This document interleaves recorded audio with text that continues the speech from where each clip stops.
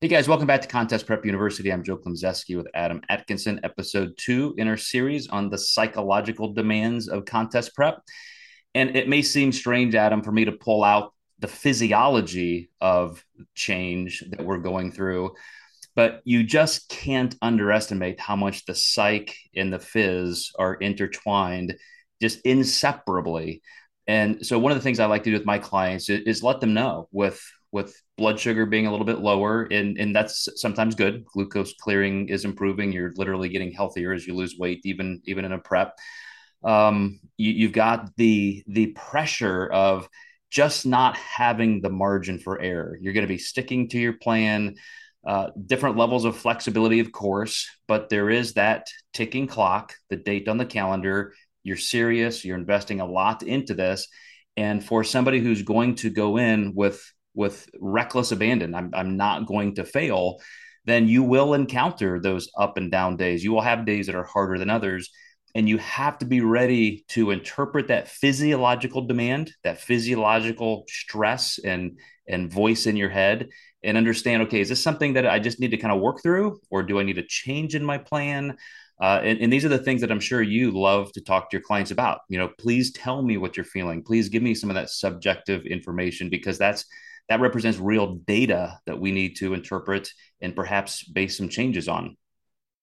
Yeah, and you don't want to run a client's life into the ground. And I think we've both seen where, I had a client where she had a high functioning job and she started struggling. So we started making sure our weekly summary that we rated her work performance every week because you really want to keep that in the forefront because without the income coming in, prep just doesn't exist.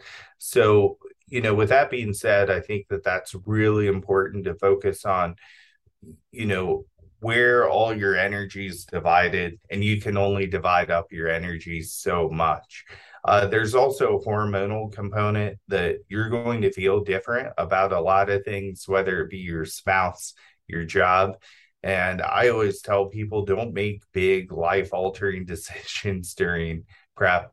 I actually just had this last week where my client was like, my job is horrible. She's 4 weeks out and she's like, I think I'm going to put my notice in.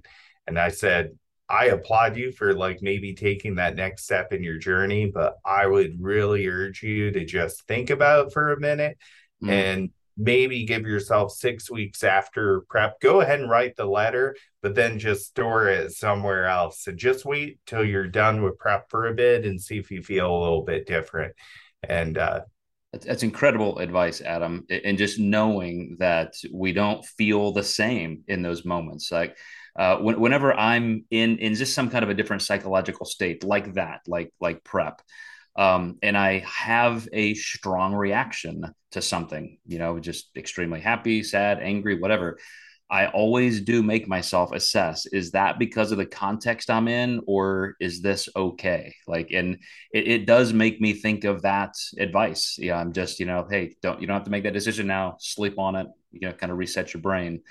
But some of the other physiological changes, I think people have to understand that we all feel those things differently. And I have a client right now who loses body fat a little bit more slowly. She's not a pure ectomorph, and she's losing well. But at the same time, she's getting those symptoms of, man, I'm really feeling bad. I'm feeling low.